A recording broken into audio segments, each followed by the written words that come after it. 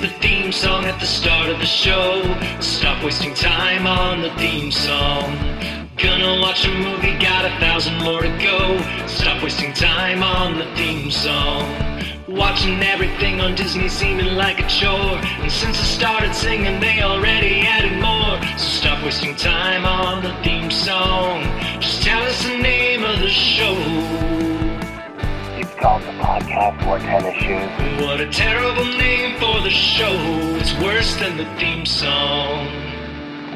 Hello and welcome to the podcast War Tennis Shoes, the podcast where we watch and review all 1,756 movies on Disney Plus.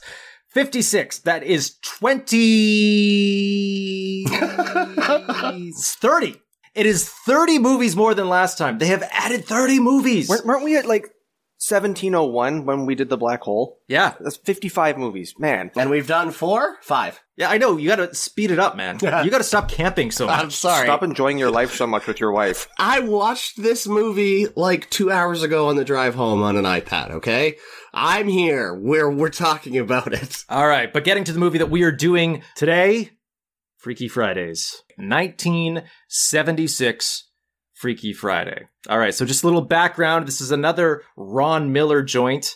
This is another son-in-law of Walt Disney himself, Ron Miller, the producer of The Black Hole. For this movie, he adapted a book that was written by Mary Rogers. Here's something I didn't know until I looked into it. Mary Rogers is the daughter of Richard Rogers, one half of Rodgers and Hammerstein. Oh, okay. Oh, really? Cool. And Mary Rogers also got her start as a composer, and she actually wrote the music for the musical Once Upon a Actress, which has actually also been adapted by Disney, I think, for an ABC made-for-TV special.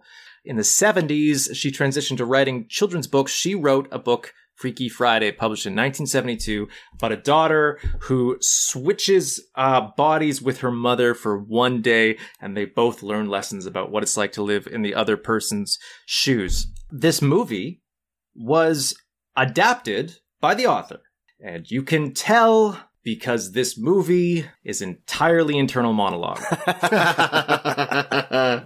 Yep. You hear a lot of authors don't end up adapting their own books to films when they're optioned. Studios are reluctant to do that. Sometimes even non-authors trying to adapt a book run into trouble. If you remember the old 80s version of Dune, that's all an internal monologue because the adaptation was basically struggling trying to find ways to convert pages and pages of characters' thoughts into something happening on screen. And so it was basically just copy and pasting what was on the page of the book into what was in the movie. And instead, what you get is internal monologue.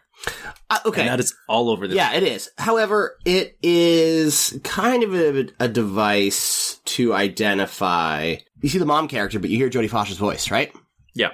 You're seeing and hearing two different perspectives, right? Right. So I kind of liked it. It was very heavy-handed. It was used, as you said, way too much. But I kind of did like it as a device to hear, like, Jodie Foster's voice while you're seeing what the mom is doing. It kind of ties you back into the premise a bit. It kind of, you're right, is necessary, but it is only necessary because neither of these actors are actually doing an impression of the character that they're supposed to be. Not at all. And so you need that internal monologue by the original actor in order to remind yourself, oh yeah, that's supposed to be Jodie Foster right now, not a drunk 5-year-old. I think too. I didn't even kind of think about it in that regard, but it is just, teenage Jodie Foster awkwardly sitting there thinking this monologue for 5 minutes while the rest of the camera crew just stares at this 16-year-old being silent, which must have been very awkward to film. The actors don't seem like they're playing a 13-year-old in a 40-year-old's body or an adult woman in a 13-year-old body. They act like they're playing aliens who have taken over someone's body. And the internal monologue is Jodie Foster trapped in a body being controlled by an alien. That is the impression that I get from this movie. That was your takeaway? You were watching that? That is what the movie feels like to me. It's Jodie Foster being trapped in a body that is being controlled by an alien. So this is Walt Disney's adaptation of Invasion of the Body Snatchers. I was gonna say, yeah. Yeah, exactly. So, Bobby, please tell me what happens in this movie, because I've seen this movie twice, and I cannot remember. For the life of me, it feels like someone describing the most boring day they've ever had, and I just keep falling asleep. I cannot get through the conversation. So this movie starts with, if I remember correctly, the titles are... Was it John Jensen and Art Stevens with the title credits, and you get this song that's actually sang by Jodie Foster and Barbara Harris, singing this basically what's going to happen in the movie with this kind of fun set of title cards that are animated. Yeah, it's very Bewitched. It's very, it is I very Dream of Bewitched, Jeannie. yeah. It kind of like sent off my Canadian alarm bells and reminded me of Mr. Dressup a little bit. With like them driving around on little cardboard train and whatnot. And the song actually sounded a little Carpenters to me. It's not a bad song. It's a kind of a nice little pleasant song. I'd Like to Be You for a Day. And it's basically this odd vision into the 1950s of... I guess like something that may have a trouble with this is half the time you can't tell who this movie's for. You can't tell if this movie is for 13-year-olds who are Jodie Foster being like, my parents don't understand me, or if they're for the adults who sit at home chain-smoking, drinking hard liquor, being like stupid kids at their stupid school. Because the movie kind of like jumps tonally. It's clearly meant for both. Yeah. The movie was made for Ron Miller. It is a fucking elevator pitch. This is, you get in the elevator, you say, I got an idea for a movie. Mother and daughter don't get along. Friday the 13th, they switch bodies for a day. Boom. Greenlit. Yeah? It's brilliant. The movie itself, watching it, you're like, oh, nobody would like this. This is garbage. Wait, okay. But like, so you Bobby, elevator conversation is brilliant. Bobby, you just said that this was a glimpse into the 50s, but this was shot in 1978. I meant to say the 1970s. Sorry. I was like, no, you did not. You meant to say the 50s because this movie is a glimpse into the 50s. They are living Mad Men. You know what? It's funny. That was a Freudian slip, and it ended up being the absolute truth because it is like everyone has kind of frigid roles as to like what they can and cannot do. And, you know, I even make notes of the way, John Austin plays the father, and I love John Austin and anything he shows up in. Like, I loved The Addams Family as a kid. I loved the Addams Family cartoon that came out in the 90s after the remake of that film, and didn't even realize as a kid that they brought John Austin back to voice Gomez in the cartoon adaptation. He's a lot of fun in Return of the Killer Tomatoes. He came back for the Attack of the Killer Tomatoes cartoon show, voicing the same character. So I like seeing him in anything he's in, and he was really fun in this movie. But he has this line kind of right off the bat to his wife when he changes all of his plans. He looks at her and says, look, baby, just show up and be beautiful and I'll take care of all the rest. Oh yeah. No, yeah. I made a note of that line. All right. So as Bobby said, just to go a summary on the cast, we have Jodie Foster playing Annabelle Andrews, the 13-year-old daughter. We have Barbara Harris playing her mother, Ellen Andrews. John Austin is playing Bill Andrews. Like Bobby said, John Austin, fantastic from the Addams Family, adoptive father of Sean Austin. Great in the movies, great at home. Apparently he was a wonderful adoptive dad. We got Mark McClure as Boris Harris, the neighbor. Mark McClure, famous for playing Jimmy Olsen in the Superman movies. He was also Dave McFly, the older brother in Back to the Future. Back to the Future brother. I got that written down. I was like, oh man, this is gonna be like one of his first roles. Mr. Disappearing Hand himself. We got Perry Kelly as Mrs. Schmaus and Sparky Marcus as Ben Andrews, aka Can we just take a quick moment to just acknowledge Sparky Marcus? The name or the actor? Just the name, that's it. Just let that soak in for a minute. That's all you want to talk about? I'm done talking. That's all I needed to say. I like the way that Jodie Foster introduced him. He's a perfect person and a creep. I thought that was a very fun description for him right off the bat. I find, going off of what Bobby said, who is this movie for? Because the movie really does not take any steps to endear you to these characters. It introduces you to Jodie Foster, and immediately she's like, I hate my brother because he's too perfect. Her mother is a chain-smoking... I have so many notes about smoking in this movie. Like, I have 5 pages of notes. Half of them, like 3.5, are just about how much they smoke in this movie. And the cigarettes are huge. She doesn't even use filters. No, they're huge cigarettes, too. Yeah, she just constantly is going cigarette by cigarette. Like Bobby alluded to with his Freudian slip there, everything in this movie basically comes straight out of Mad Men. And it feels like this is a window into 1956, but somehow it was shot in 1976. And if it wasn't for the fact that it was written by a woman, I would have to say entirely fundamentally, the film is misogynistic and predicated on institutional sexism. I think that's the premise, is that, like, the dad, or the husband, is just a giant asshole, but is portrayed to society as a nice guy. And as the movie progresses, both the mom and the daughter figure out how much of a jerk this guy really is, right? That is one of the subtexts, and I completely agree that there are some lines of dialogue to that effect, and there are some jokes kind of poking fun at institutional sexism that these women are experiencing, and they refer to the father as a male chauvinist pig on multiple occasions. But I just mean fundamentally, the structure of this film is about two women who have extremely boring lives, accomplish nothing, are good at nothing. I gotta stop you there. Jodie Foster has, like, the most busy schedule in high school I've ever seen. She's captain of the field hockey team. She's the captain of the field hockey team. She's the captain of her water ski team. That's a thing, apparently. And have you seen what the mom has to deal with on a daily basis? At one point in time, 7 people show up to her house. That touches on what Sean was talking about, is that it's that you don't know how hard it is to manage a household and pay the right cleaner and make sure the drapes get done and keep an eye on the alcoholic cleaner who does our laundry. Like, these are the struggles she has to deal with. But Sean's saying that these two people are not good at anything. Are you mistaking? Do you forget that they switched bodies? Like, had Jodie Foster been in her own body, she probably would have won that field hockey game. You're right. I was saying that wrong. What I meant to say is within the course of the film, as they're in each other's bodies. Oh, I got you. Yeah, they completely fail at every single task. That's the point of the film, because, I mean, now we're jumping right to the end. The podcast is over, but they learn to appreciate what each other's going through. Yeah. All right. So we've skipped ahead through the entire movie. The movie's over, but let's go back to the beginning, and we're going to talk about how this movie starts. We open up with a little bit of a voiceover. Change of pace. We're going to get some voiceover. Jodie Foster introduces us to herself. She gives us a very brief montage. We very quickly learn her entire backstory. And here's something that I like about this film. So it takes us about 30 seconds to understand who Jodie Foster is. Movie opens up. She's like, I'm Jodie Foster. I'm 13 years old. I'm a little girl. I play field hockey. I do these things. 30 seconds, in and out, done. You know everything about me. Then we go and we see the mother doing her day-to-day stuff. We are introduced to John Austin as the father. He's doing PR things for a marina.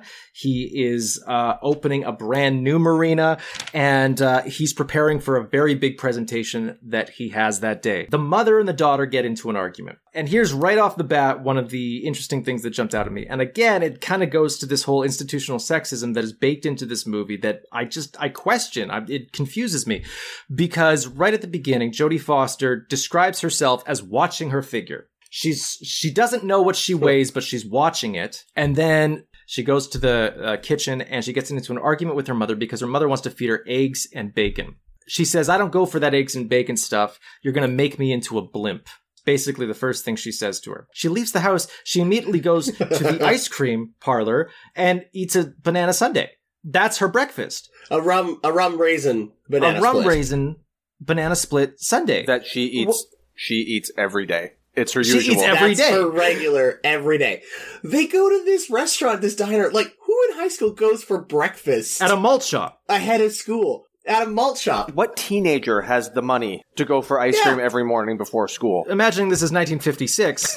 This rum raisin banana split costs a nickel. Yeah, because that's all she put on the counter. Did you see that? Yeah. She put a nickel on the counter. I didn't understand the world that they were living in at this point. They were living in 1956. But this is just what it gets to. I don't understand these characters. Why was she fighting with her mom about eating eggs and bacon because it's too unhealthy, and then she goes to eat ice cream?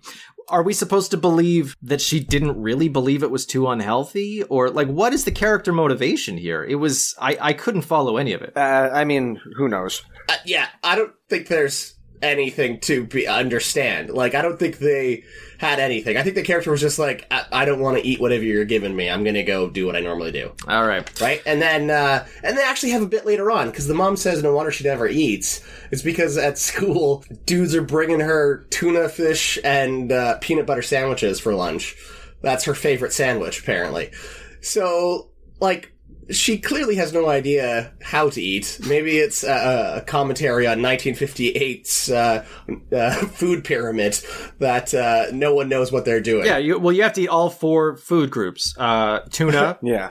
peanut butter, Rum and raisin. banana splits, and cigarettes. It is 1958. Yeah. So- Yeah, and then you become an adult and it's just smoking and hard liquor for the rest of your life, because that, I say, every note I have, there's so much smoking and a lot of really hard drinking.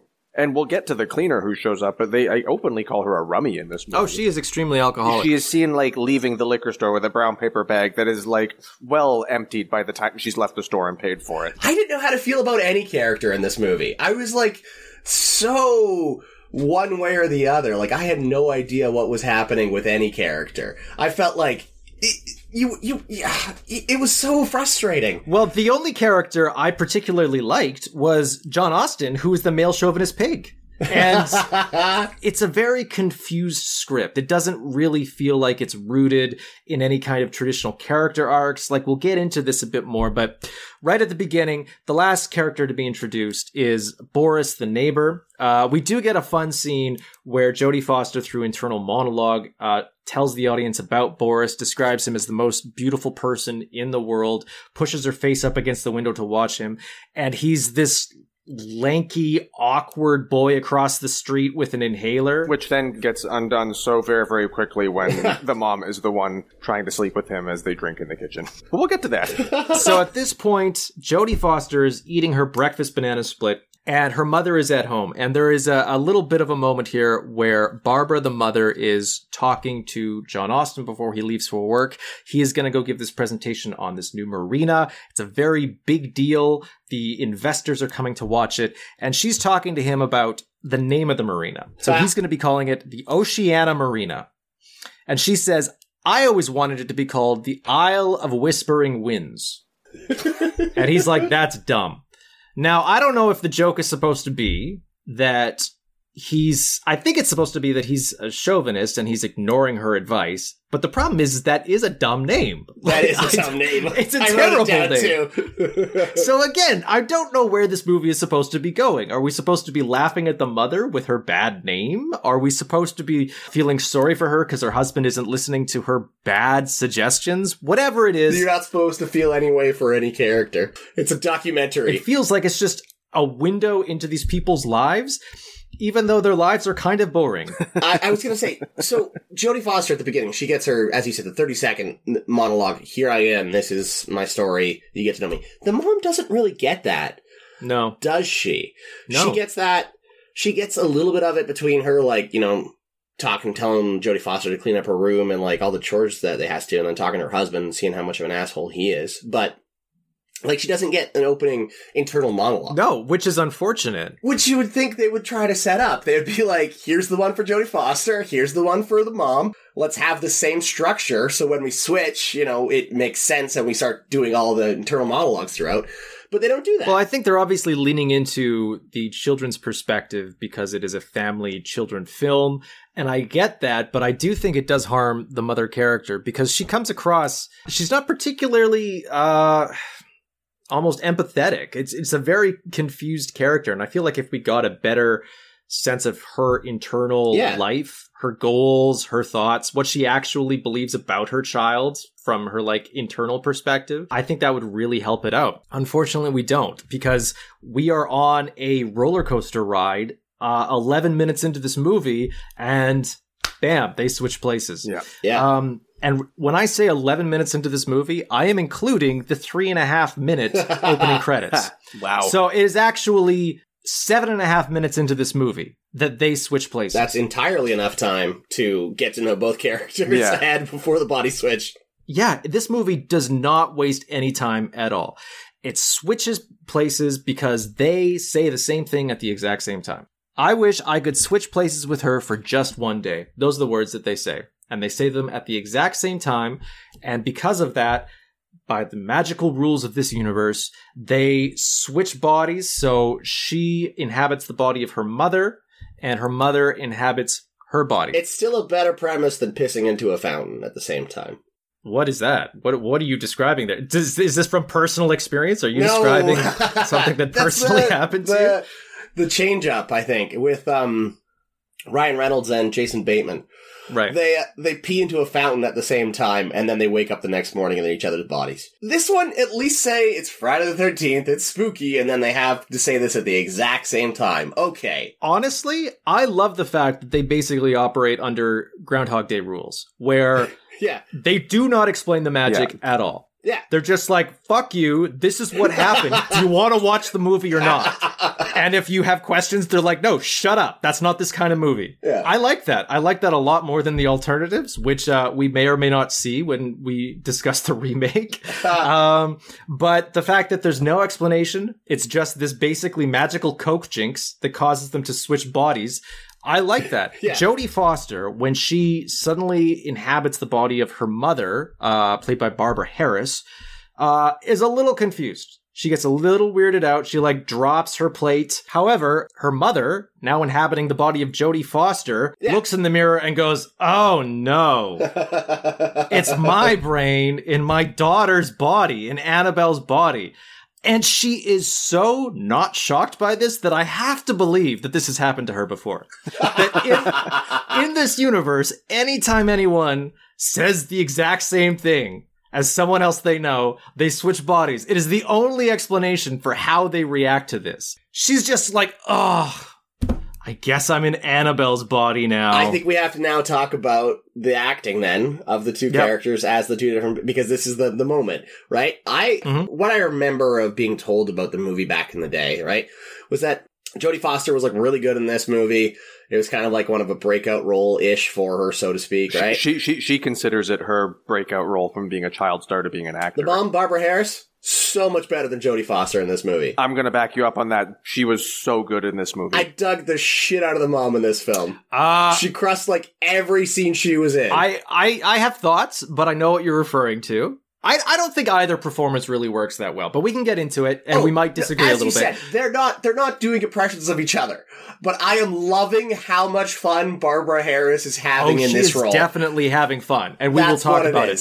But the issue here is that Jodie Foster, in the opening 7.5 minutes of the movie, is acting like a 45-year-old woman, and after she changes bodies, she's acting like a 45-year-old woman. Yeah. There is zero change in her performance. She certainly acts very mature for her age, and you can believe that she's an adult woman in a child's body, but when you had this introduction to her of 7.5 minutes, the fact that she doesn't do anything to distinguish herself from the rest of the performance that she's going to give is, I think, a missed opportunity. It's also not just Jodie Foster's fault, because she's given strange dialogue for a 13-year-old girl. Like when she's talking to her friend talks like a child. Her friend is like, Annabelle, something's weird with you today. But Annabelle is saying things like, oh, I had this conversation with my mother, and I was having this argument, and I always give her that eye, and when I give her that eye, she gets really intimidated by the things that I say, and it's like, this is not a 13-year-old girl. Why are you writing it like this? Why is she performing it like this? And then the magic happens, and there's zero change to her. Then we talk about Barbara Harris. The magic happens to her, and there is a 100% change to her. Yeah. She is very definitely giving a performance. She is very definitely doing a role and a character that is just different from her adult Ellen Andrews role. I'm not sure it is anything close to not only being an impression of Jodie Foster, but I don't think it's anything close to being an impression of a 13-year-old girl. I kind of got the impression that she believes that Jodie Foster was a 7-year-old child who was drunk, who was always drunk on rum. That is the best I can describe this performance. I don't know. Tell me what you thought about Barbara Harris when she transforms into a child. When she transforms into a child? I thought it was awesome. I mean, the first scenes are pretty creepy, because she's looking at her dad really creepily. Well, and there's a line in the movie where she slips up and calls him daddy. Yep. And John Austin completely turns into this, like, lecherous creep. Man. And just looks at the door and says, "You never called me that before." Yeah. I have to say, I laughed at that. It is creepy, but it is comically creepy. And also, I feel like John Austin is one of the only people who can deliver that well. Just because, I mean, his Gomez character is predicated on someone who, as soon as you speak French, will immediately turn into the horniest man alive. And so I just found it amusing that this John Austin character, if you call him daddy, he's just like, oh, that gets his engine going. I mean, that was kind of my overall note. I mean, we'll get into this more, but like, I thought that, you know, the perviest Disney movie I'd ever seen was Blackbeard's Ghost. No, trumped by Freaky Friday at like every turn when I least expected. Yeah, the first shot that we see of her, because Jodie Foster calls the house and is like, "Bill, go check on Ellen." Right? But then the first shot we see of the mom is she's listening to this portable radio, blowing bubblegum, dancing in her closet, right? Yeah. And I'm like, that doesn't seem like a thing Jodie Foster would have done. That's what I'm saying. Yeah. We are introduced to this character that the movie tells us is a tomboy who likes playing sports. Yeah. Who does not really follow the stereotypes of a teenage girl at the time, which is interesting and exciting, but then as soon as they switch bodies, she becomes like a different person, apparently. She's chewing bubblegum. She's dancing to a portable rock music in front of a mirror. It's very strange. It has nothing to do with her. So, but she also says that, like, later in the film, she says that she calls her mom, like, hot. Like, she says, like, my mom is beautiful, so maybe, like, Boris, the neighbor, will like me if I can get my mom to talk me up, right? Yeah. So maybe it's like some sort of thing that, like, to play on, like, Jodie Foster knowing she's a tomboy and doesn't feel comfortable with it, but that doesn't make any sense. And then all of a sudden she's like, "Oh, look at me, I'm hot, I'm dancing around in the mirror." What I kind of picked up from this, and we may or may not touch on this exact sentiment if we are going to discuss any of the possible remakes, it feels like this is Barbara Harris being told to act like a child, not Barbara Harris being told to act like Jodie Foster's, like not to act like Annabelle. Yeah, exactly. And her character is written to just be a child, not to be her daughter. Like, you get the sense that Jodie Foster is playing an adult. She's not playing her mom. Barbara Harris is playing a child. She's not playing her daughter. Yeah, I completely agree 100%. And it's like that's built into the script. It's like the script forgot its own premise. It's very strange in that way. And I want to point out one thing, because it's going to come up more than once. You talk about how the fact, right after the switch, we are introduced to Jodie Foster's Annabelle Andrews now in the body of her mother, Ellen Andrews, and she's become quite comfortable, and she's having fun, and she's dancing, and she's blowing bubbles. Okay, here's the thing. Barbara Harris portrays this character, her daughter in her body, in the adult body, as having a non-stop oral fixation. This isn't a joke. It is clearly part of the performance. I just realized it. That's the thing, is the whole movie played back and I was like, yeah, totally. She's either blowing bubble gum, or she is chewing on her nails, or she is putting something else in her mouth, or she is, I kid you not, at times sucking on her thumb. Yeah. At no time does Jodie Foster's character, when the daughter is in Jodie Foster's body, do this. Yep.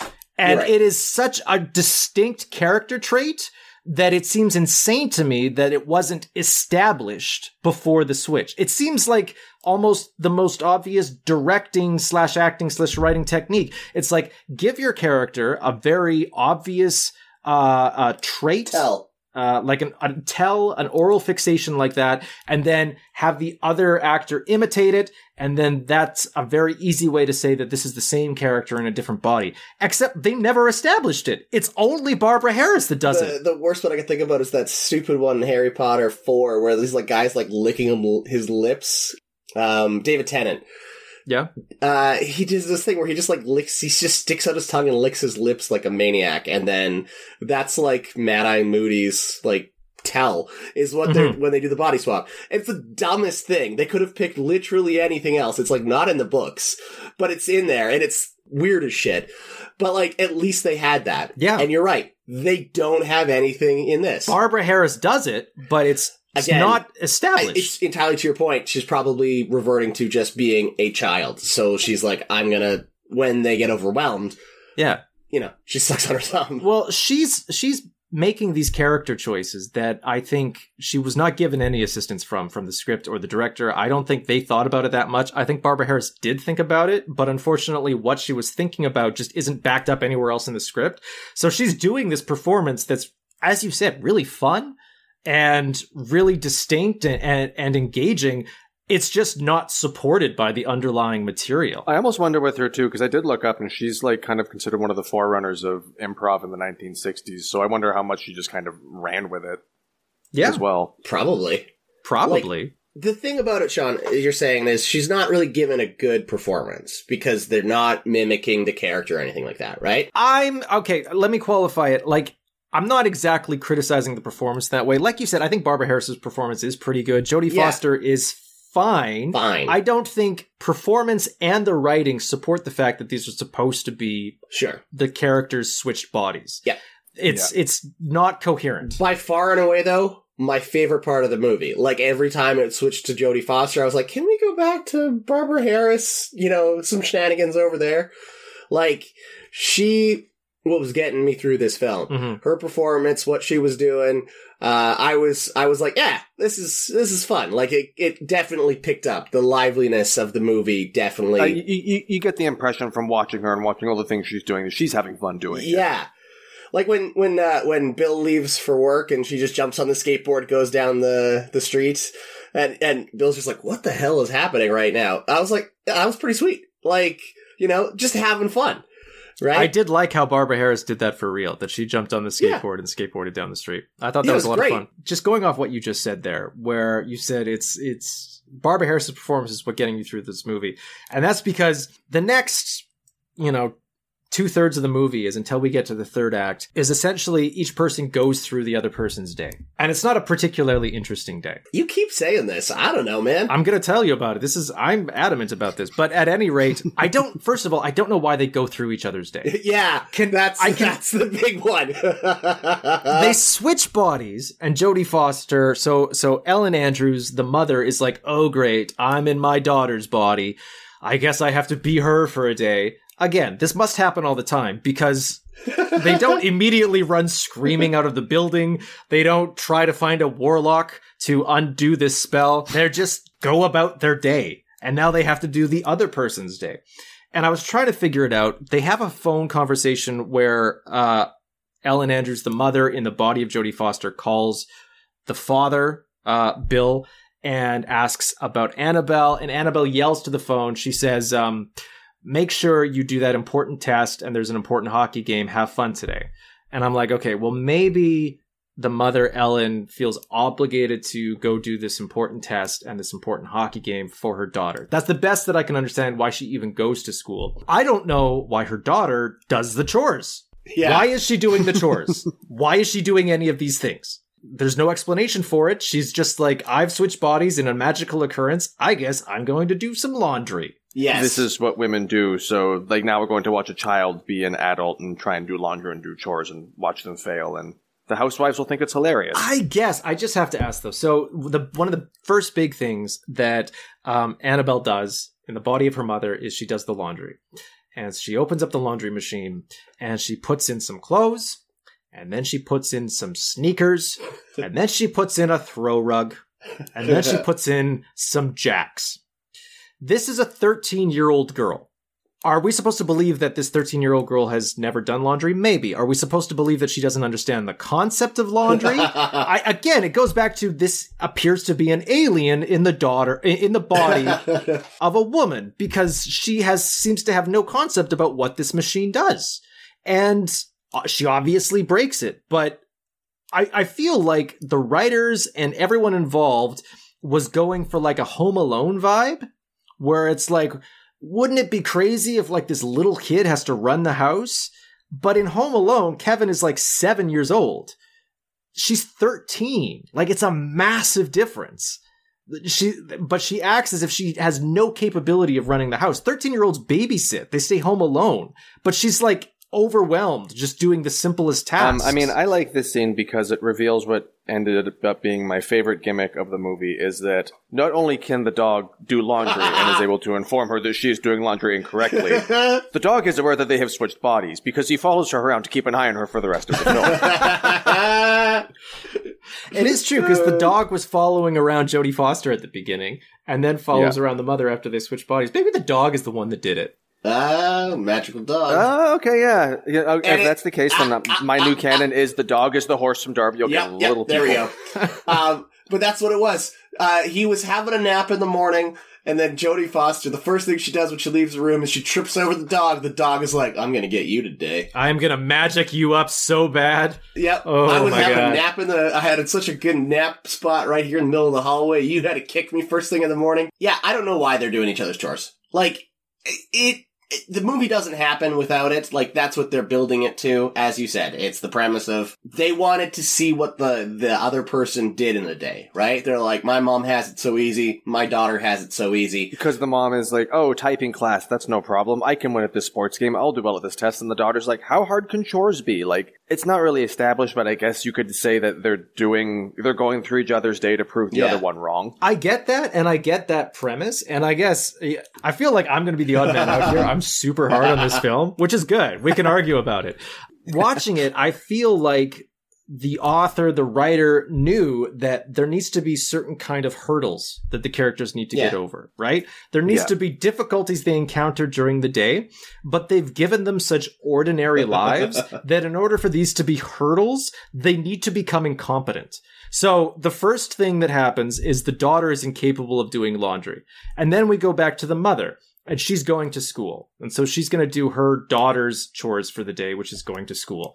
And she gets to school and she says, oh, what are my daughter's classes?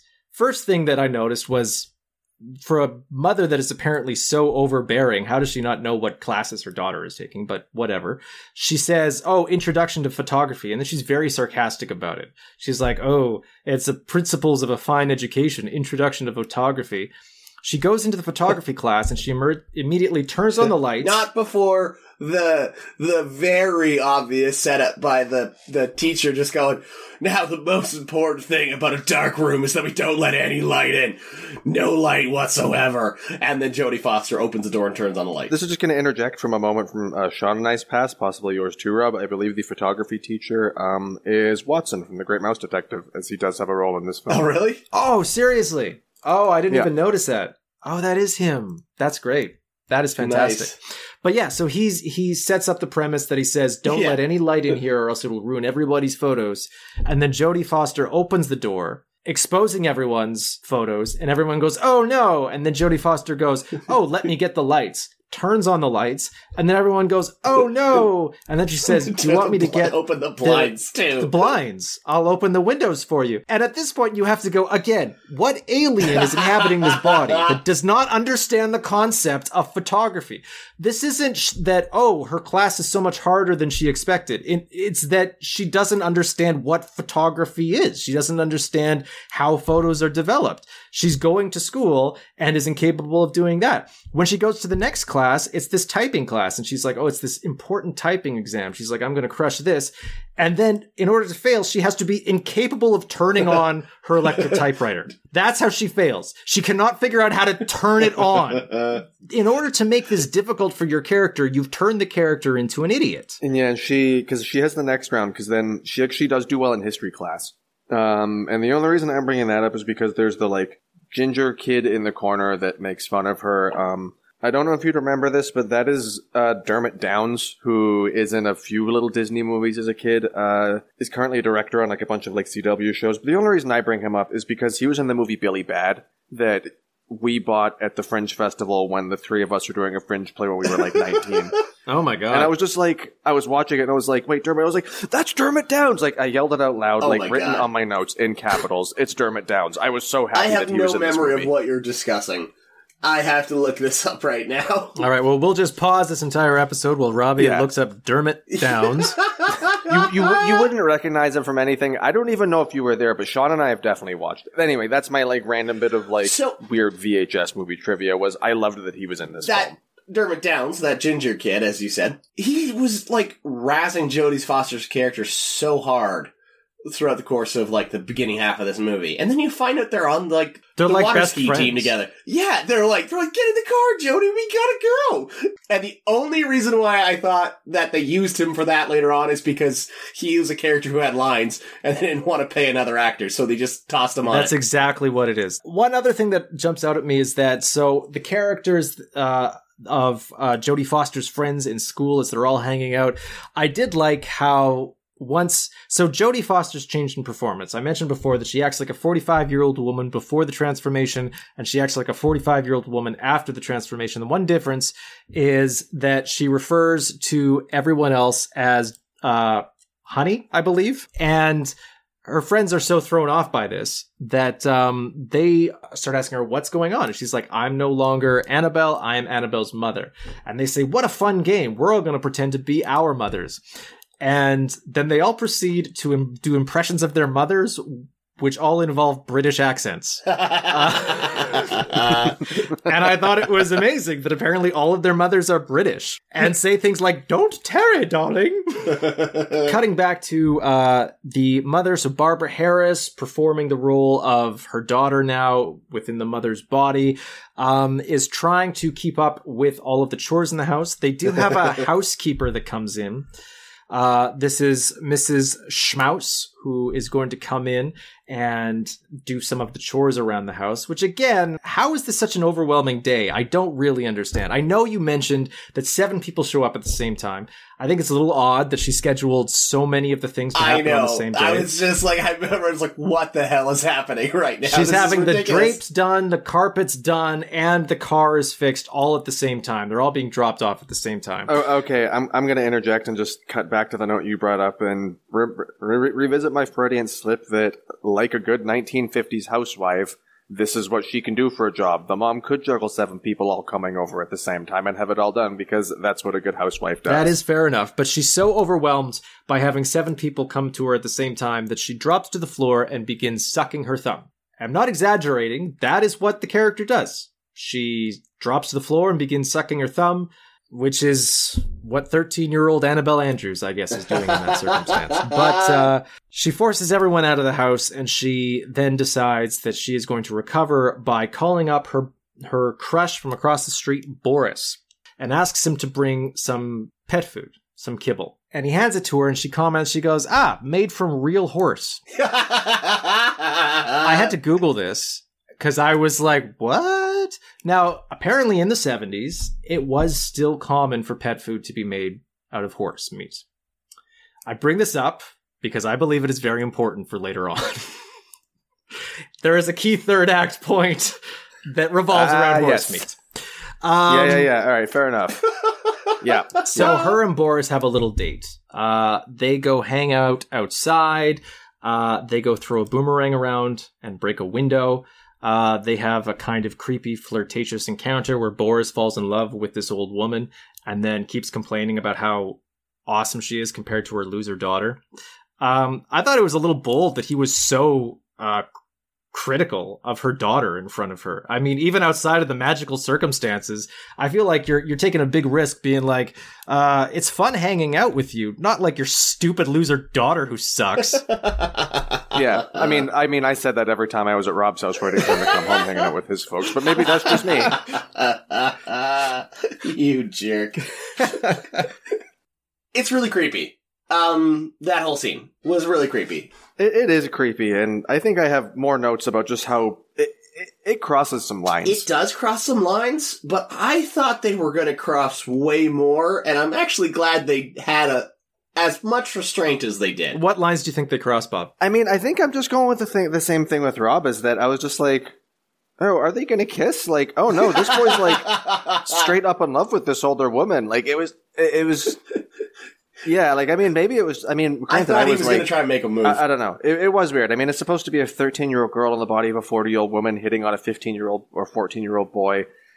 But it was just really awkward. And I understand that's the point, but I was like, oh, this is like kind of pervy. They wouldn't like put this in a movie today. I don't know. They probably would. I mean, they probably, yeah, it'd be much worse. So, just going back again to my description of Barbara Harris portraying this as a drunk 6-year-old, there are a few moments when she's becoming overwhelmed with all the chores, when the washing machine is broken, when everyone who needs her assistance is coming to the door at the exact same time, and she gets a phone call. She gets a phone call from her father, Bill. She goes, Bill? Bill who? Who's Bill? She knows who her father is. Why is this character so drunk? Why does she respond to everything like, who is Bill? Nothing in this movie makes sense. It's about a body swap. We're supposed to just take it at face value. As I said, if they're just showing us scenes, none of it's supposed to be any sort of coherent. You're supposed to have some sort of enjoyment out of it. And at the end, you know they're going to switch back on their bodies. Yeah. And one of the nice things about this premise, I should say, is that there is a ticking clock throughout the whole film that does give this movie a sense of urgency to an extent. Is there?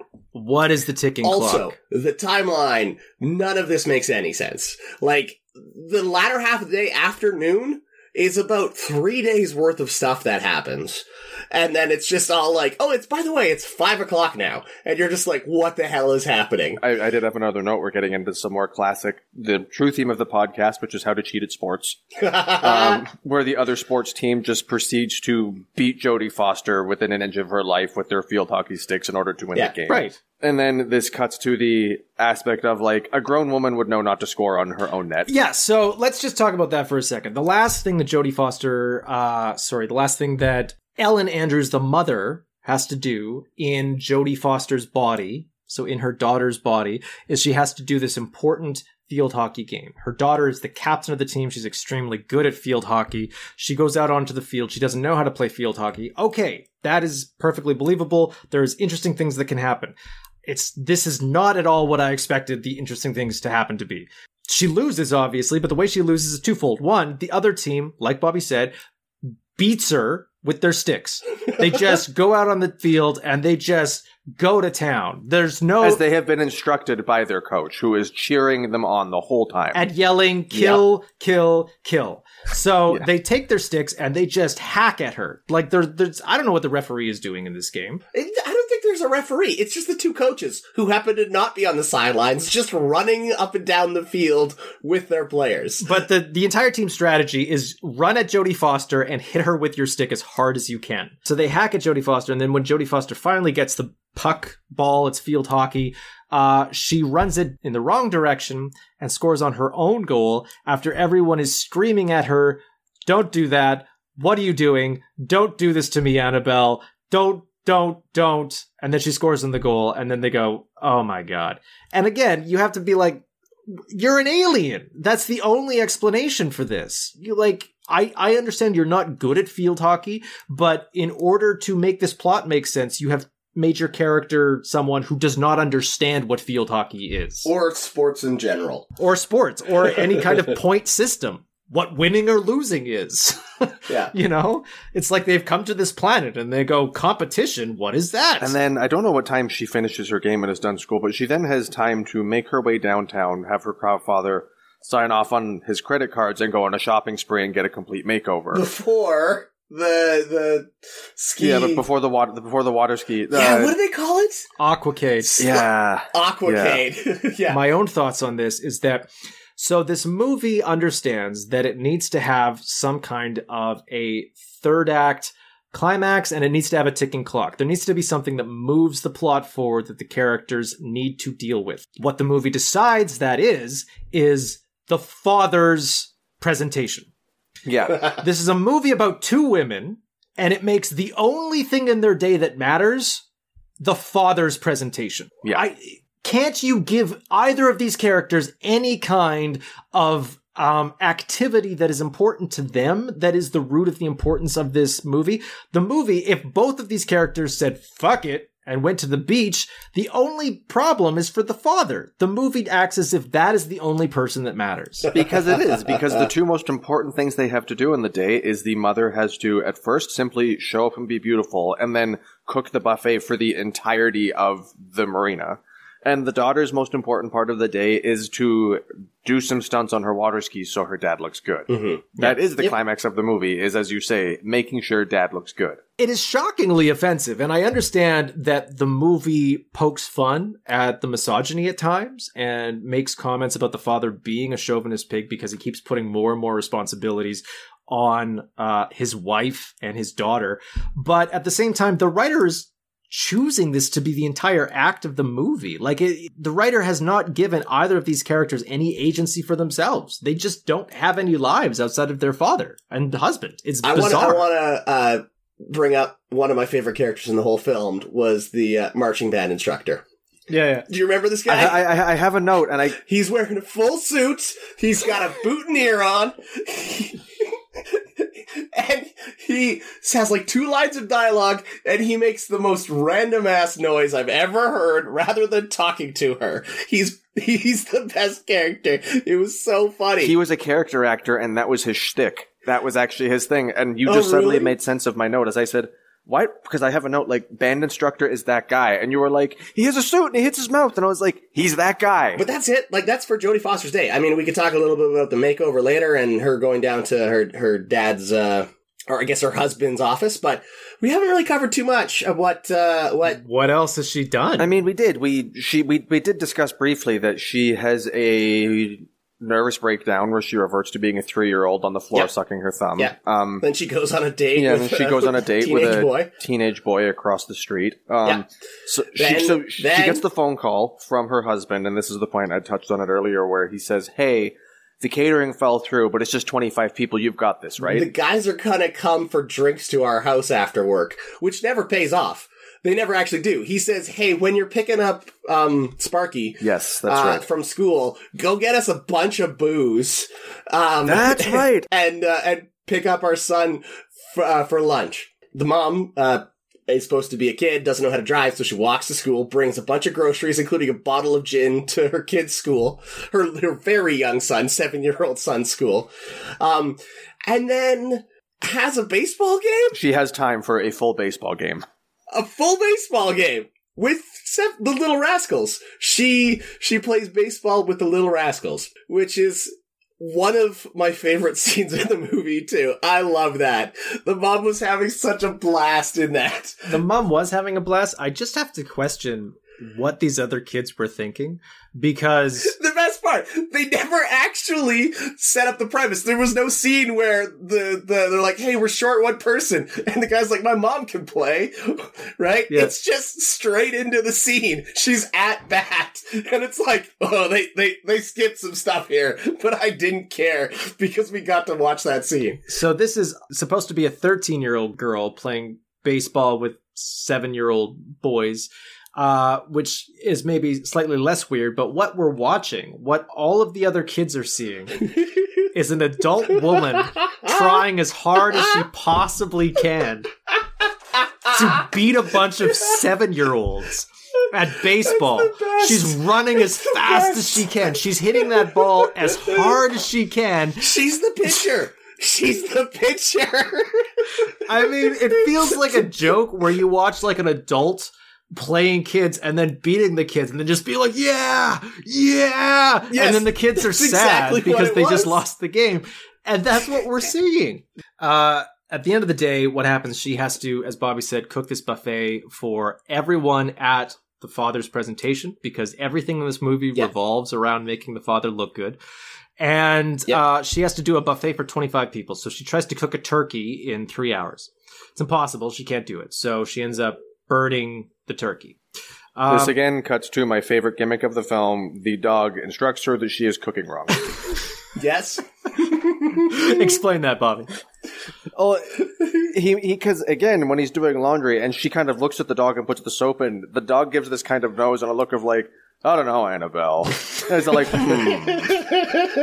And he comes to do it again when she puts the turkey in the oven after saying like, oh, well, 6 hours. I'll just double the temperature and cook it in half the time. The dog walks in and like, I don't know, Annabelle. It's the same look and the same noise. As I say, the dog is Robbie's theory of the dog is actually a genie and has done this on purpose is really starting to play out rather well. And I freaked out at this moment, too, because I think she's trying to make some sort of chocolate dessert, and she throws it on the floor, and the dog goes to eat it, and I panicked, because as much as the dog is aware of everything that's going on, he does not seem to know that eating chocolate will kill him. And I think they stop him from eating it, and that was the height of tension in this movie for me. That had you on the edge of your seat? Yeah. So she burns the turkey. All of the food is ruined, and she has to leave immediately to go to this aquacade. And so at this point, she tells Boris, okay, what we're going to do is we're going to take that pet food that you brought, and we're going to make a Louisiana casserole out of this. I remind you the pet food is horse meat. Yeah. So she makes a casserole out of horse meat. And the third act of this movie is she gets in the car and she's like, we need to get this horse meat to Dad. That's what the ticking clock is that they decide if we don't get this horse meat to Dad, oh my God, it'll be a disaster. Boris doesn't have a license. He refuses to drive. She doesn't know how to drive. She says openly, if I drive, we're all going to die, but I'll do it anyway. She's doing this to rush horse meat to Dad. Why is she doing this? Because otherwise Dad is going to look bad. He's going to look bad when you feed them horse meat. None of this makes sense. Annabelle is being picked up to go perform at this aquacade. So Annabelle does water skiing stunts. She is going to perform for her father's presentation because her father, even though this is a very expensive and important presentation, he's just getting his daughter to do all the work for him. He's not a very nice guy. And so she gets rushed there, but she doesn't know how to water ski because it's actually her mother in Jodie Foster's body. While Ellen Andrews is forced to go out and water ski, even though she doesn't know, they basically both say at the exact same time, I wish I was back in my own body. Because this is Coke Jinx universe, where everybody switches bodies as soon as they say the same thing, they immediately switch bodies again, except this time the magic is switched where they don't travel mentally into their body comes to them. So somehow Jodie Foster now is the one driving the car. So Annabelle Andrews in her 13-year-old Jodie Foster body is driving the car, and Barbara Harris in her adult woman body is now water skiing. And I will say that after an hour and 10 minutes of absolutely nothing happening in this movie, suddenly everything happens in this movie. Yeah, I mean, it goes from field hockey to I need to outrun the police because they've sent 5 squad cars after me. Well, it basically becomes the climax to Blues Brothers. Like, they got dozens of cop cars going over cliffs and stuff. Like, it's insane. There's some stunt work in this film at the last moment. There's some really nice stunt work. That the car driving over the bridge with its wheels just on the hand railing was really well done. Yeah, there's a huge amount of stunts where Jodie Foster is driving a car through town being chased by cops, and they are running through LA, and so they go through the LA River. Herbie the Love Bug. She's driving a Volkswagen Beetle. It's probably the same car. Like, knowing just the way studios work, they probably did just paint it orange. And so Return of the Jedi style, they're basically cutting back and forth between these multiple action sequences where Barbara Harris is water skiing, and then somehow she's now paragliding because she runs into a paraglider, so she starts paragliding around. This happens very quickly. This movie ramps up to 100 very, very quickly. I will say that there was a moment that I liked where Annabelle, Jodie Foster, is driving on the sidewalk, and we get kind of like a Richard Lester Superman 2 moment where like there's just a bunch of goofy characters jumping out of the way. First it's the guy with the stand-up bass. A guy with a stand-up bass is outrunning her, and then there's a guy on crutches, and he has to like throw his crutches and just run full tilt away from this car. I mean, it reminded me of Superman 2 with the guy in the roller skates once the Superman action sequence starts, where it just keeps cutting to all of these goofy characters running out of the way of all of the demolition. So now Jodie Foster's back in her own body driving the car. Jodie Foster, in fact, it's a joke because Boris is like, whoa, what just happened? Annabelle, how did you get here? You're a totally different person. And Jodie Foster just goes, yeah, whatever, shut up. And just keeps driving because she's so used to this magic at this point. She's just like, this just happens, okay? Catch up, Boris. We're living in a magical world. She's breaking so many laws, but the stakes are so low. This movie has no stakes for the characters. The only stakes are held by the father. And even then, who the F cares? But she's just like, I am going to demolish our car. I'm going to probably kill so many cops. Yeah. Just so that I can get there to feed this dog food to my dad's coworkers. The stakes make no sense. Yeah. Anyway, so this is basically the end of the movie. They get there. The mother survives her action sequence where she's paragliding, water skiing. She lands in the water. The mother climbs into the car as everyone sinks into the sea, including John Austin and his co-workers, because all of the action has sunk their little we barge. never talked about one of the co-workers. The king from Spaceballs. It is Dick Van Patten. It is the king from Spaceballs, yeah. It is the king of the druids, and their boss is Alan Oppenheimer, who is Skeletor from the original Masters of the Universe cartoon. Nice. The movie ends with Skeletor being so pleased with the way the day's events went, that the climax succeeded. The mom and daughter came together and the dad looked great. Because he's just laughing, drinking wine as they're basically drowning in the marina they just opened. Yeah, actually when the barge collapsed, everyone's laughing. And I think the reason is they're all drunk as shit. This is a movie about alcoholism. John Austin's co-workers are just drunk out of their gourd. They're so drunk, and John Austin's like, we need some more booze to keep these guys plastered. And the entire barge is sinking, and they're just drinking more and laughing, being like, this is the best show I've ever seen. This is a movie about the dangers of alcoholism, really. The very end of the movie, then, it cuts back to the house. They're back in their normal bodies. Jodie Foster's going to go out on a date with Boris. She's going to bring her brother along because she's learned to respect and appreciate her brother. She has a better relationship with her mother now because they've seen what each of them goes through. John Austin is losing his mind. He is having a panic attack. Well, assumably because he has been dealing with police officers for the past 3 hours. Almost certainly. About the vehicle chase his car was involved in, the amount of damages he probably has to pay the city back for all the vehicles his daughter wrecked while driving their car, the laws she broke, the people she almost killed. Plus all of the things that went wrong at the Aquapade as well. No. The Aquamarine, that went off without a hitch. Skeletor was laughing his ass off. That was fine. It went off without a hitch, except he witnessed his daughter transform into his wife while on a parasail and cannot rectify it. He keeps trying to say, what did I see with my eyes? How did this happen? And they're just like, shut up, Dad. It doesn't matter. He sits down. Yeah. He's in shock. He gets into an argument with his son. His son goes, well, you don't know what it's like to be me. He says, well, you don't know what it's like to be me. The mother says, oh, you guys don't want to go through with this. Don't say anything more. And then they both at the exact same time say, oh, yes, we do. And then dun, dun, dun. It's a cliffhanger, presuming that those two are then going to switch bodies. That brings us to the end of the movie. I liked that the score completely switched notes, and it was a Psycho-style horror theme at the end of this. That when mom and daughter switch places, that's a hilarious romp. But when boy and dad switch bodies, like, wow, this is not going to end well for anybody. Well, we can find out because there are 2 sequels to this movie. There are? There are 2 sequels to the book. Mary Rogers wrote 2 sequels to Freaky Friday. The first sequel is called Summer Switch, and it is about the father and the son switching bodies. I have not read the book. There is a movie that is based on this book. It might have been made by Disney because it was a straight-to-TV ABC Sunday night movie. It wasn't a Wonderful World of Disney movie, but it was an ABC movie. You might be able to find it if you order it online, but it is not on Disney+. There is a second sequel. Mary Rogers wrote a 3rd book in this trilogy called Billions for Boris. The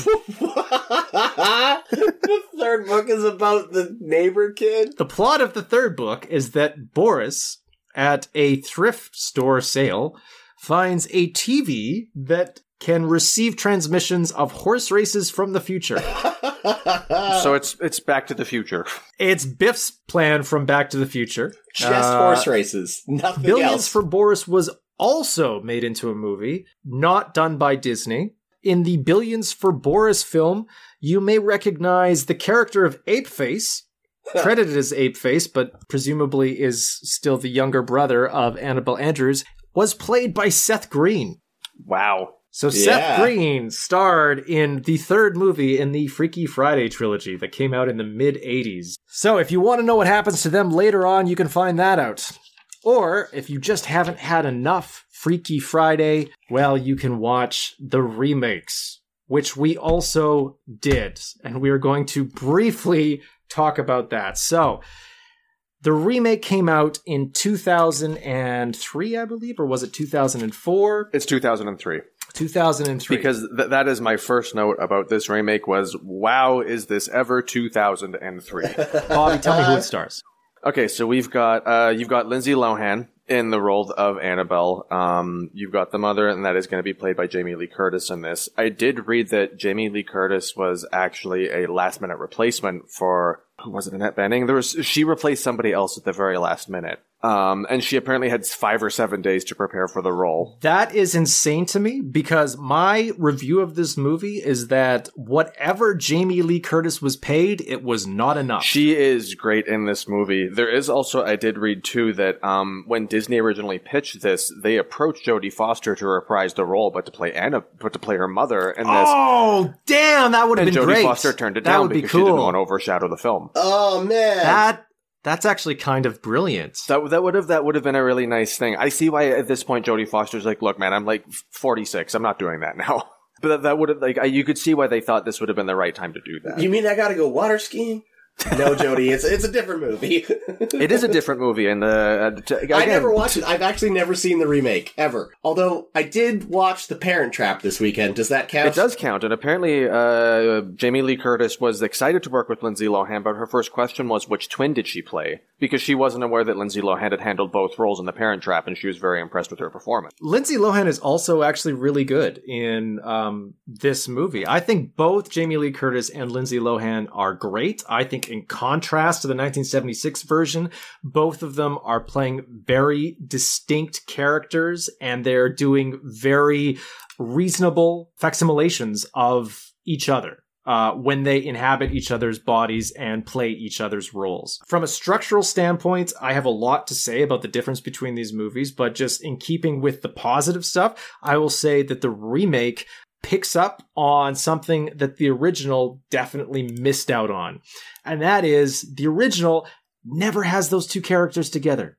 The mother is never with the daughter. Yeah, this one is like a buddy cop movie where it's so much better. Yeah. The buddy cop chemistry between these two characters as they're forced to deal with each other in their own bodies is brilliant. It's the best part of the movie, and I cannot believe that the 1976 version just missed out on that. And they never actually had them talk to each other. Never. It's throughout the course of the film until they switch back. It's like they go out of their way to avoid it. They have a weird Wrath of Khan scenario where they're just never in the same room. It's bizarre. Like, they never have a conversation with each other. And I thought that would be something they would have done in the 1978 version.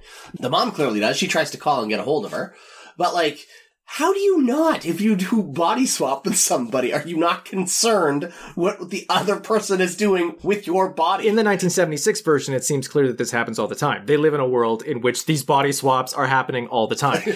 But that being said, it's still an absolute miss that screenplay just didn't realize that they needed to have these two characters interact. It never happens once. In the remake, it happens basically throughout the entire movie. It's like 75% of the movie are these two characters together, and they are fantastic together. It's hilarious. They are charming as fuck. The one thing you were kind of touching on from the first movie was, what are the stakes of this film? Why don't they just go home and just figure out how to get out of this situation? It's that within this day, both of them have things they have to do. As the mom is like, no, I can't cancel my appointments. These people have booked. I see these people every day. And the daughter is, well, I have to take my SAT scores. You have to go and pass this for me, or I'm not getting into college. Like, they do a little bit of... Oh, you mean they have their own things to do? Yeah. And that's exactly in contrast to the original, is that in the remake, yes, both of these characters have stakes, they have motivations, and there are things that both characters need to achieve by the end of the day in order to not only rectify their short-term problem, the body switch, but also their long-term character arcs. And so that brings me into kind of, I guess, my big picture comments about these movies. in the original 1976 version, I made the comment that it was written by the author of the book. It was her first screenplay, and it felt like someone who had never written a screenplay before. It felt like someone who'd never read a book about writing a screenplay before, because it was a lot of internal monologue. There were no character arcs. Story was not constructed to give the characters any kind of meaningful obstacles that they had to overcome and grow.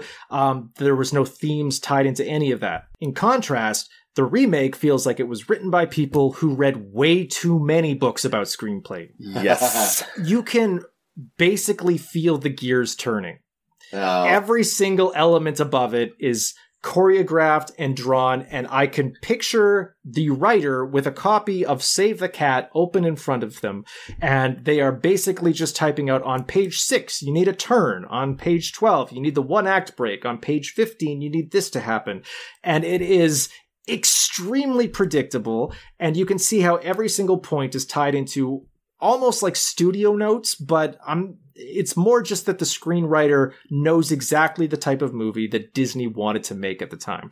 I think it's interesting that stereotypical of kind of formulaic screenwriting is the book Save the Cat, which was written by the guy who wrote Blank Check, which is a Disney movie from the 90s. Yeah. And these Disney movies all kind of follow the exact same formula. You know, you can almost put it to a clock and you can say at 23 minutes, this happens. At 46 minutes, this happens. I loved all the little things that, as I said, just stood out to me as this is 2003. Like, what band was popular in 2003? Well, you got to talk about the Hives. The Hives come up a couple of times in this movie in conversation. She's an edgy girl. What does she like? Emily Strange. There's an Emily Strange poster on the wall in her bedroom. Even like down to the way like the fact that like, oh, look at him. He's like the high school dreamboat as he walks in with like his baggy jeans, his like shaggy haircut, a Von Dutch t-shirt and a soul patch. I'm like, yes, this is 2003. I was there in 2003. I remember what this is like. And all of those little things just kind of made me chuckle. But it was this little note from me of just how much Disney micromanaged things at the time, or at least seemed to it. They're like, no, these are the things that have to be in this movie. It's a movie made by checklist in a lot of ways. And I think while we're talking about that, we have to talk about one of the big changes from the 1976 version is that in the 1976 version, as I was so happy to see, they operated on Groundhog Day rules where it's like, what's the magic? Who the fuck cares? It just happened. In this version, they operate under different rules. We get to play our favorite game from The Adventures of Bulwer Griffin. Oh, no. Spot the racism. No. We get to play Spot the Racism. And the best part about this is that Disney very clearly was not willing to put this movie contains inappropriate racial stereotypes because it's a movie from 2003 and that would be far too embarrassing. But it probably should contain that because the entire premise of this magic is that they go out for Chinese food and they interact with it's the restaurant owner and the restaurant owner's mother, who you're left to assume is some kind of witch. It is so uncomfortable. It is so wrong.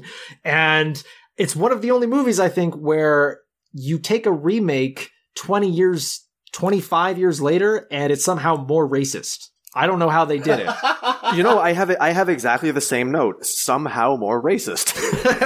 Actually. And the thing about the somehow more racist, like I said, they didn't even have to do it, but getting back into the concept of this movie read too many books about screenwriting, what happens is you have this structure where you say, okay, we have these characters that have character flaws. They need to overcome their character flaws in order to overcome the primary obstacle that they have encountered in the A story. And usually you put the character flaws in a B story. And the B story is something more closely developed to the character. It's often their romantic interest. It's often something family-based. And the problem they're having in this B story mirrors the problem they have in the A story. And so once they learn how to overcome the problem in the B story, once they learn how to be more open with their friends, a better romantic partner, they better understand their family, that will teach them what they need to overcome the A story. There is a shortcut to writing this standard screenplay structure that says, well, instead of having an A story and a B story, you take the character arc and you make the A story into a magical curse that says you can overcome this curse as soon as you overcome your character flaw. You just make it explicit. You say, this curse is you cannot undo this body switch until you learn what it's like to be in the other person's body. It allows you to skip any reason why character growth would actually help you overcome your problem, because you just make it an explicitly magical curse. And that's what they did. They said, we're going to make this a magical curse where we tell them, you need to learn what it's like to be in the other person's body, and then you can switch back. And so that is the problem they have to overcome. And it's very straightforward. It's very easy. And I kind of hate it. I kind of hate that entire structure for this movie. I mean, I have the word written down twice because of the way they describe it. So, Rob, you haven't seen it. What happens is, it's the restaurant owner's mother sees the mother and daughter arguing at dinner because they're having kind of a pre-dinner because mom is getting remarried because Lindsay Lohan's dad died some years ago. And that's kind of hinted at being like the underlying issue between them, is that they're having trouble moving forward in this new relationship. The mother of the restaurant owner gives each of them cursed fortune cookies, which when they read, they will change places. That's terrible. And then for the rest of the film, they refer to the magic as some sort of strange Asian voodoo. This is 2003. I wrote it down twice because the line comes up twice, and I was like, strange Asian voodoo. Okay. Do you think that was workshopped? I'm just trying to think of the line, strange Asian voodoo. Do you think that was workshopped? They were like, what can we say here? What's not too offensive? They're like, I don't know. Voodoo. Let's not only be racist against Asian people, let's also be racist against Caribbean people. Yeah. And then Let's double our racism for the price of one. Yeah. We're being racist to more people, not one specified group. So it's okay. Listen, if we're racist to enough people, it's called equality, okay? Yeah. you know what? You know, we were saying this was written by committee. That's what the producer said when he walked in, and he made them put that line into the film. So the original movie is a very good picture of 1958. Yeah. Even though it was made in 1976. And the sequel is a very clear picture of 2003. To the point of like the music covers, like there's that, they have that rock out moment where they all rock out to that pop punk cover of a Britney Spears song. Yeah. As they're driving down the highway, there's the Joey Ramone cover of Wonderful World. Much to my surprise, there is an Andrew WK song in this movie. I know, I heard that too. I was like, is that Andrew WK? I actually like pointed at the TV. I was like, Leonardo DiCaprio pointing, that's it! That's it! Do they have cell phones in this? Because there's like a lot of movies that cell phones ruin the premise of entirely. You know, like all the problems you can't really do. No. The mom has a cell phone and a pager because that's supposed to be one of her character flaws, is that she's too organized and too uptight and needs to learn to let go. This is 2003, and as we all know, being high school students in 2003, the only people that had cell phones were drug dealers. So Lindsay Lohan does not have a cell phone. Gotcha. And as we kind of said, it's a buddy cop movie where they touch base with each other throughout the day, being like, you have to do this and I have to do this, and then when this is all done, we'll figure out how to undo this curse. You know what? It does what it needs to do.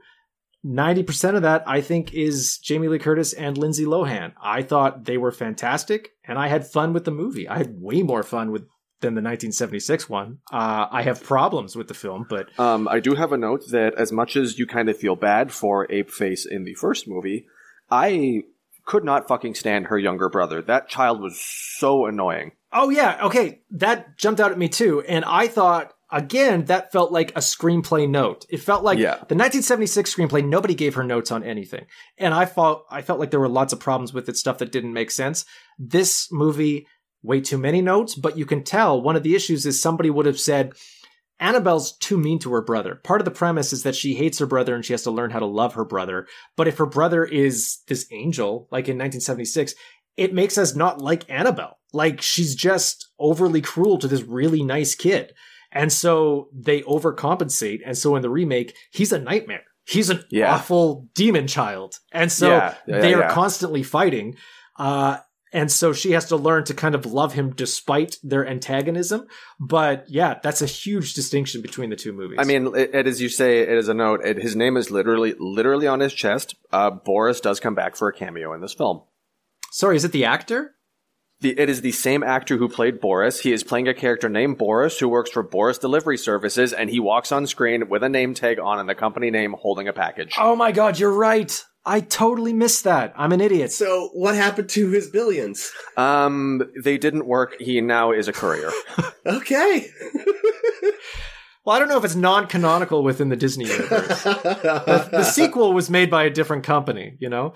It's like unlicensed Thor movies. I don't know if that technically counts as part of the MCU. Before we get into talking a little bit about what the rank would be for these, I have to say there is a third Freaky Friday movie on Disney+. There is a Freaky Friday that was made in 2018, a Disney Channel movie.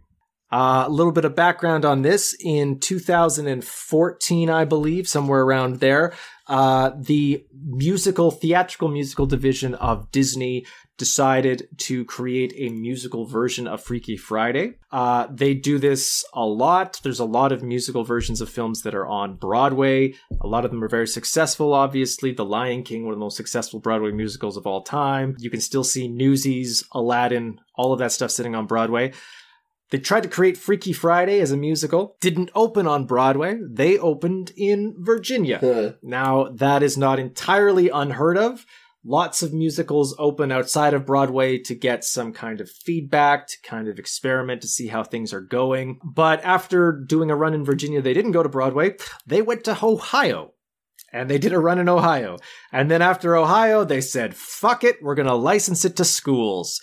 And so you can see this musical version of Freaky Friday at your local high school. In fact, if we did this episode 1 year ago in June 2021, could have been a road trip episode, and you guys could have gone to Ross Stern to see Freaky Friday performed at the Ross Stern High School. I mean, I'm regretting that I didn't. I was here around this time last year. I could have done that. Ross Stern, Saskatchewan. This musical version of Freaky Friday was adapted in 2018 to be into a Disney Channel original movie, and I watched it. I was just going to say, before you get into what you're going to say about it, my hat is off to you, because everything I read about it, I was like, no. This took me 3 tries. The first time I tried to watch it, I couldn't get through the second musical number. Wow. The second time, I got probably another 10 minutes and then said, oh God, no. It took me 3 tries to force myself to get through the entirety of this film, holding my eyes open and screaming. Welcome to the new cover image of our podcast, everybody. That was a live photo of the enlisted help Sean required to watch this film. There's just a few things I want to say about this film. The first is this. It starts out, and instead of opening on the morning with the 2 characters interacting with one another for breakfast, we do get sunrise.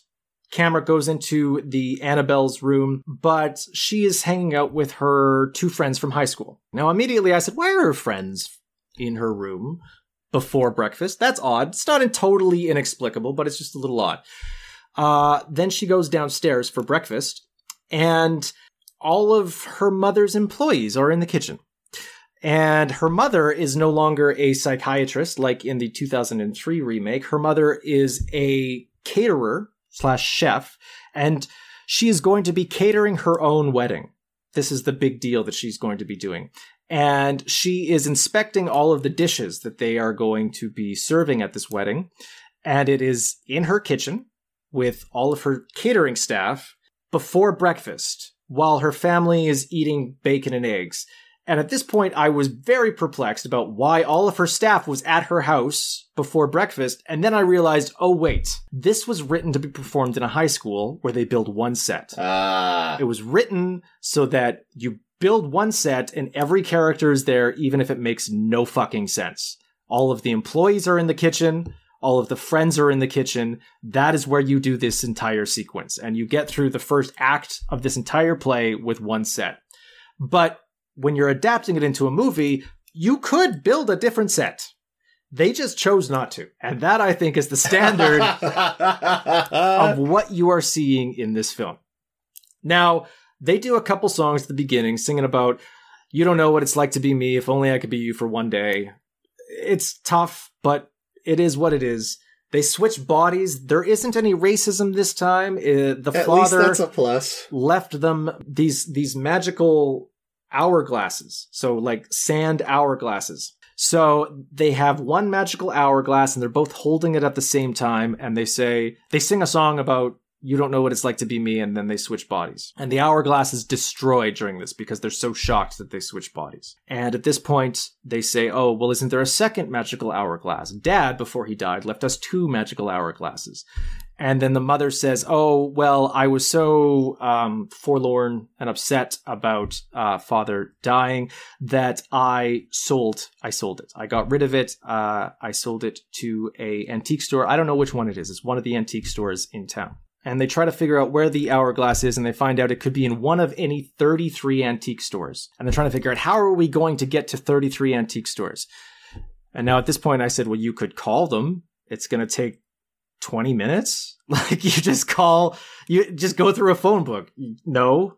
Hi, do you have it? No. Hi, do you have it? No. Like, when did that stop being an option? But whatever.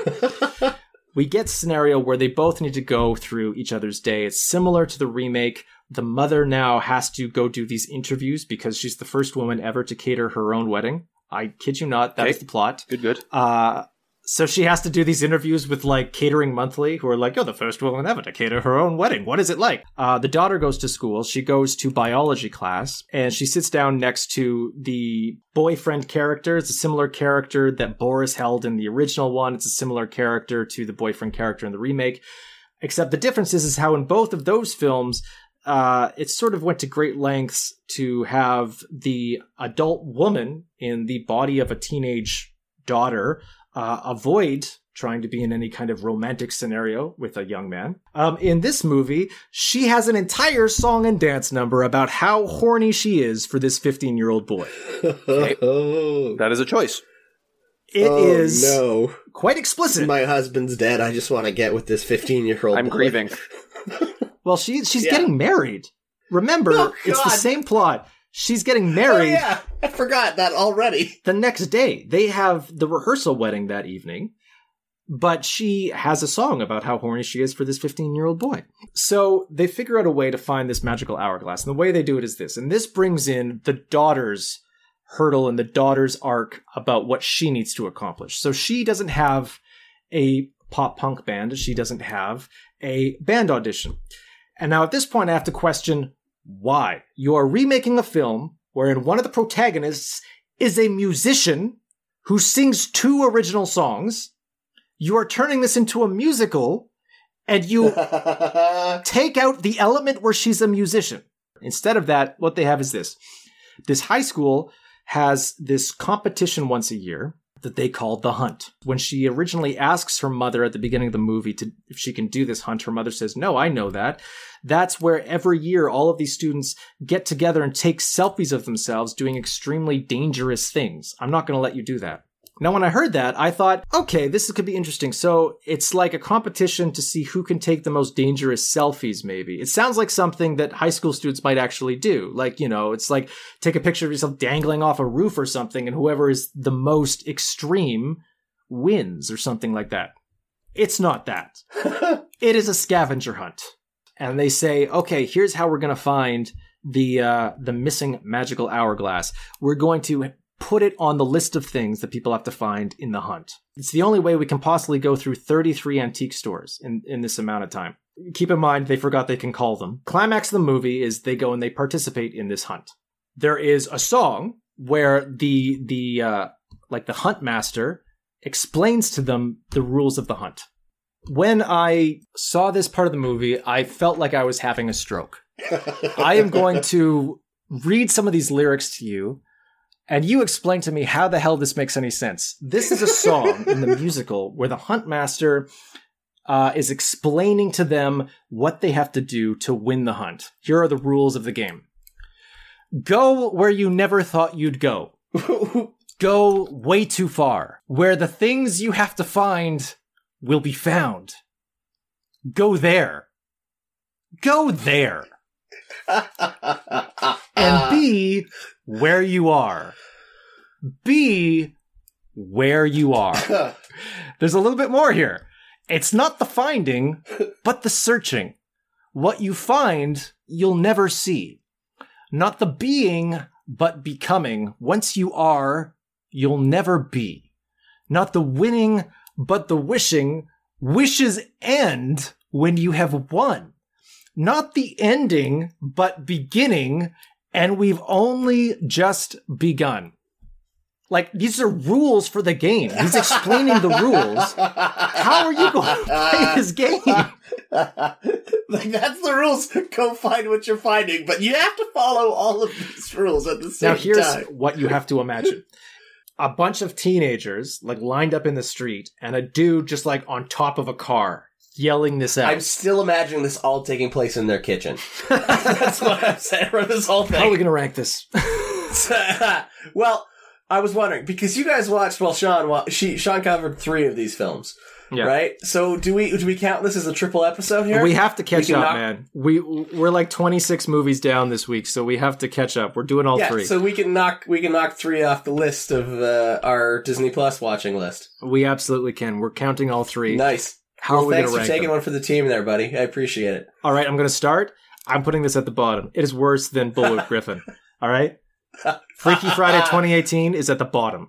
Freaky Friday 2003, I think I would honestly put that at like number 2. I would put that below Darby O'Gill, but I think it was a lot of fun. I think Jamie Lee Curtis and Lindsay Lohan were delightful and funny. I enjoyed the movie. I would put that above Blackbeard's Ghost and Black Hole and Bullwhip Griffin. So I would put that at number 2. I would put Lindsay Lohan's 1976 version. I would put that, honestly, I feel like below Black Hole. I feel like if I was recommending to people, there's more of value in Black Hole. As bad as elements of Black Hole is, there's still more good stuff in there. I feel like the 1976 version is mostly it's very dull. The climax is fun, but it's hard to get there. Like, it's an hour, 10 minutes of nothing, in my opinion. I really dug Barbara Harris in this. Again, her performance was just so much fun. I would put this one, I was gonna say above Blackbeard's Ghost is number 2, but I'm gonna put it as 3. So it's Darby first, Blackbeard's Ghost, and then this one. And because we're knocking the other ones off the list, I'm gonna put Freaky Friday 2003 above the Black Hole, and I'll put 2018 above Bullwhip Griffin. You're wrong. You are 100% wrong. I will fight you on that. You're allowed to feel however you feel about 1976, but 2018 is oh my god. I have seen things that you can only imagine. So in 1976, when this movie came out, Disney released a few other movies. They started out on a low note. They released a movie called No Deposit, No Return, about a bunch of kids who fake their own ransom in order to get money from their parents, I think. I'm sold, but apparently didn't do well. Didn't get good reviews. There's another movie called Treasure of Matacumba, about finding buried treasure. They actually shot it at Disneyland, on that pirate island in Disneyland. Later in the year, though, things kind of picked up for them. In the fall, they released Gus, which is their talking horse movie. Quite successful, made $21.8 million. And then in December of 1976, released on the same day, they released The Shaggy DA and Freaky Friday. Both of which were huge fucking smashes. They came out on the same day. Why? Well, Freaky Friday... I guess then, was this one their adult film? So was this counter-programming? To be fair, to clarify, I guess, Freaky Friday was a limited release. So they did like a platforming release for Freaky Friday, I guess. Okay. 1976 Freaky Friday got very mixed reviews. Both Siskel and Ebert gave it 2.5 out of 4 stars. Both said this is a dumb script, but, performances are kind of fun. Yeah, I mean, I agree with that. That is the review. But like Bobby said, it made tons of money. So I do have a question: why they didn't make the sequels? Like, honestly, the film sets up MCU like teaser credit style a sequel where the son and the father switch places. The FCU. And they had a book the book was written. Why did they never make Freaky Friday 2, Summer Switch? I don't understand it. Because they also had John Austin cast. He's perfect. I want to see John Austin playing a 7-year-old kid. Yeah. Like, honestly, the fact that we lost that opportunity is heartbreaking to me. Yeah. All right, so what are we going to do next week? Bobby's vote is for the Even Stevens movie, apparently. Should we do the Even Stevens movie? All right, so Yes. we're going to do the Even Stevens movie. Oh my god, yes! Even Stevens. Sounds good. And that's the show. If you have a suggestion for a movie we should cover next time, send us an email at thepodcastwartennisshoes@gmail.com. We can also be reached on Facebook and Twitter at PodWar. That's at PODWORE. And if you like the show, give us a good review on your podcast platform. It really helps us out. We hope you tune in next time. Thanks.